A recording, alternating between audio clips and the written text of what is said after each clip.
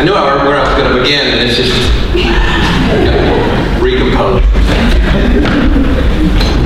Did a funeral the past year or so at the Cherokee Town and Country Club on West Paces Ferry. In some fancy room upstairs. It was very nice. It was very nice. I'm not a member of the Cherokee Town and Country Club. I was at my club yesterday, Sam's Wholesale Club. I have a card. I'm a card-carrying member. I'll show it to you. That's the club I belong to. We belong to different things. Organizations, clubs. If you're a sports fan, you might belong, Harry, to the Bulldog Club for the Mississippi State Bulldogs. Thank you, Harry, very much. He's talking about the Georgia Bulldog Club. If you're from Georgia Tech, you might belong to... Well, yeah, we're not a pep rally, but is there a club that Tech has that people can belong? I'm sure there is.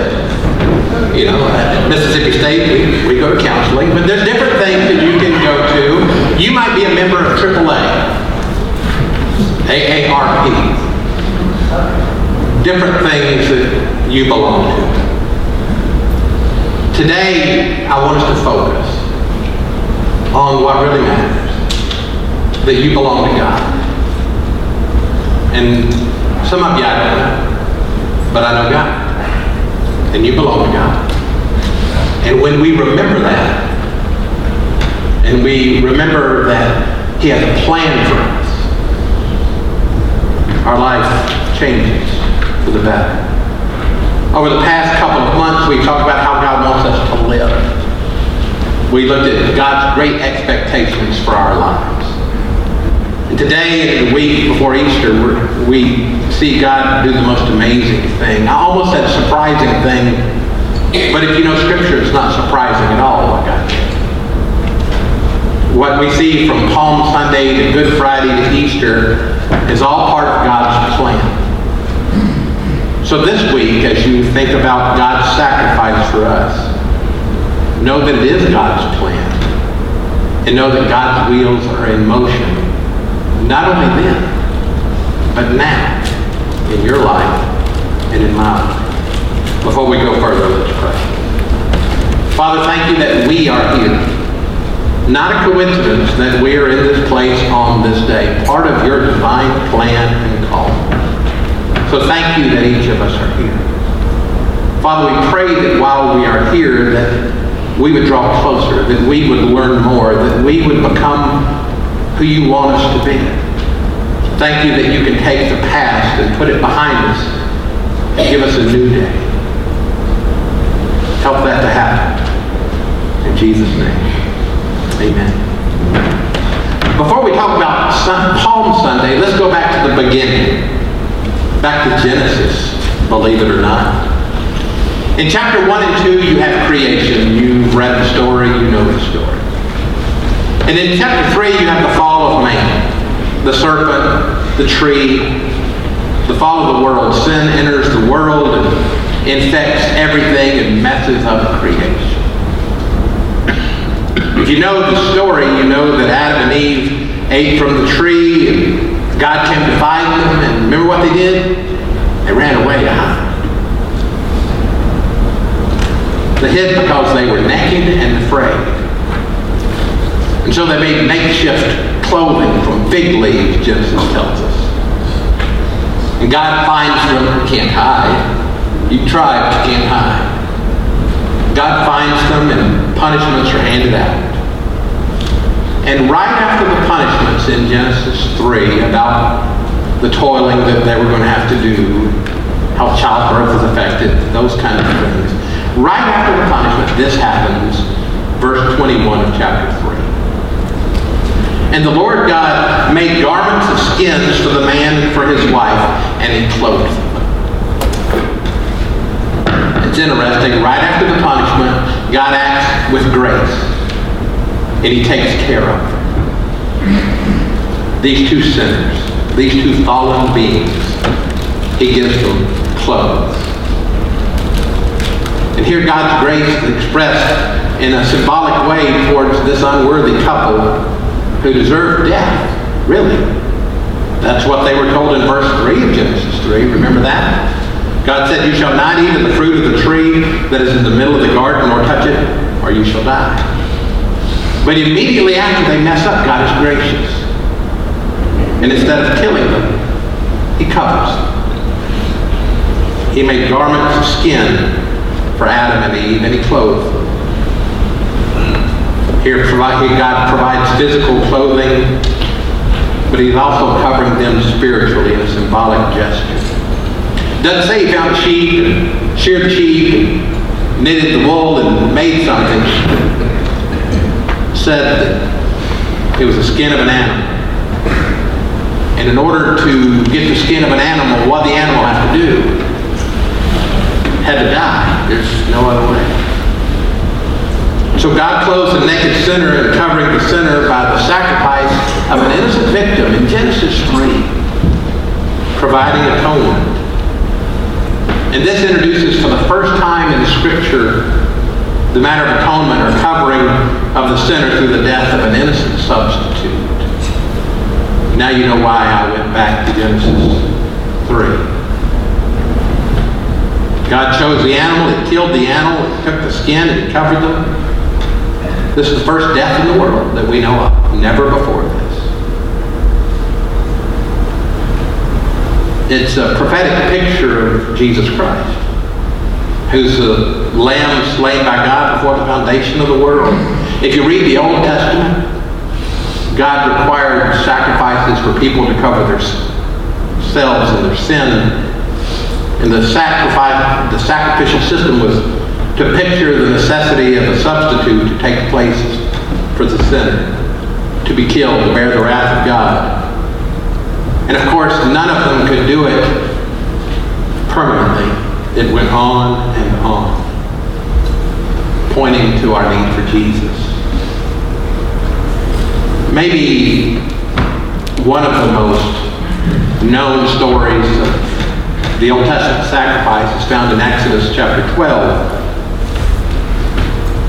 The Lord said to Moses and Aaron in the land of Egypt, "This month shall mark for you the beginning of months. It'll be the first month of the year for you.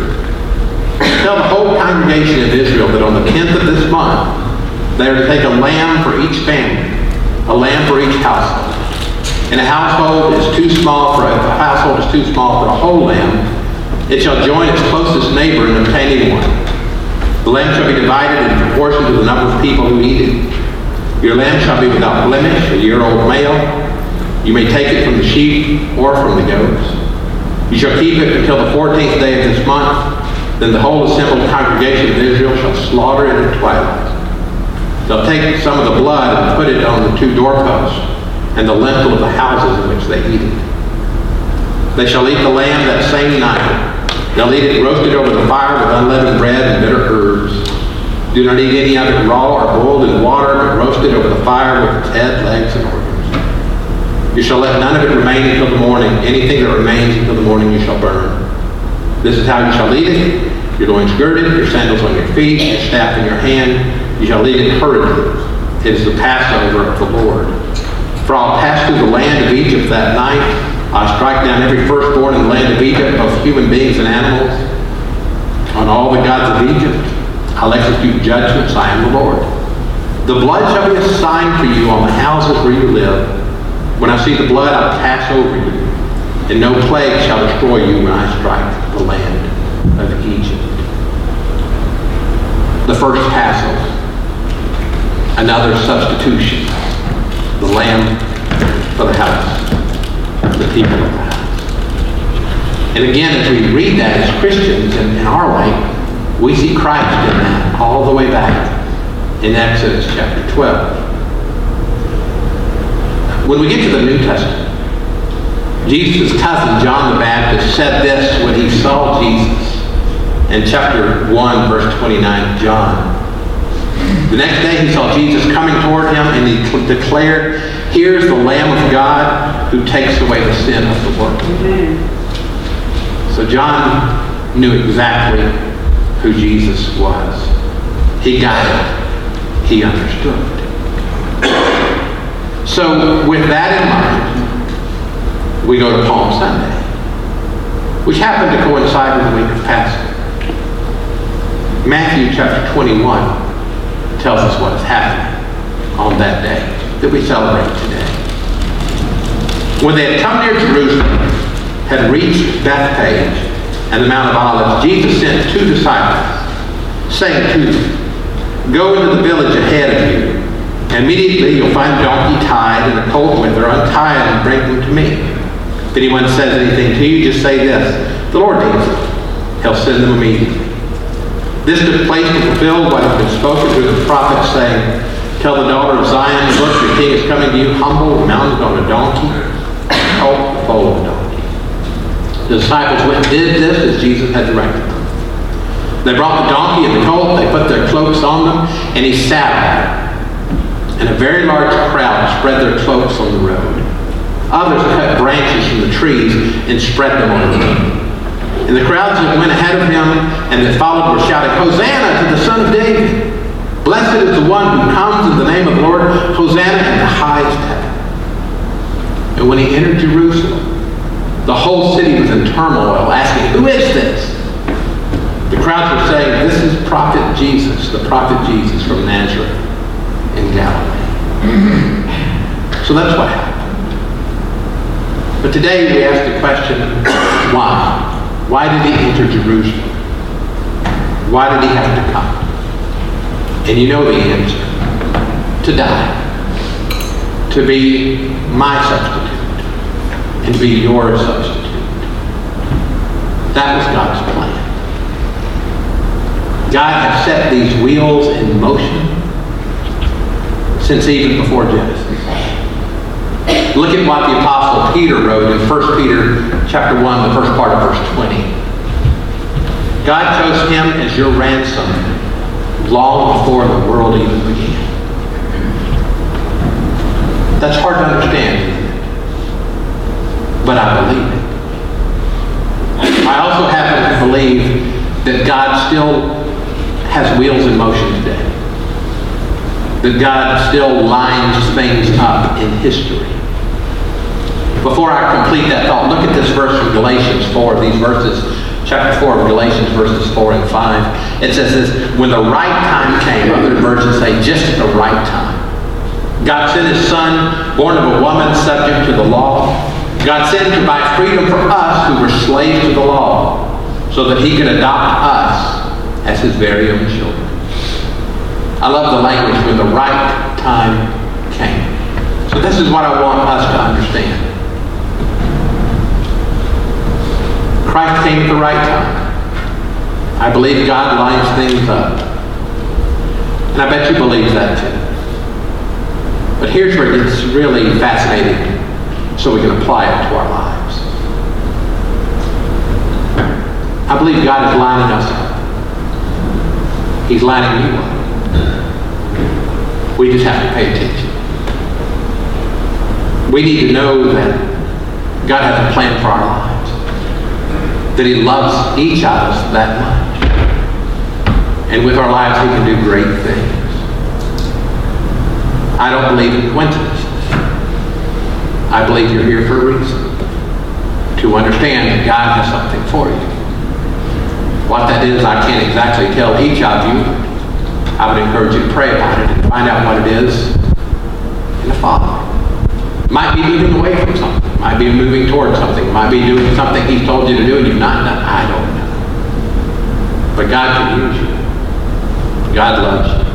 He loves us that much that he put the wheels in motion since before time began for each of us.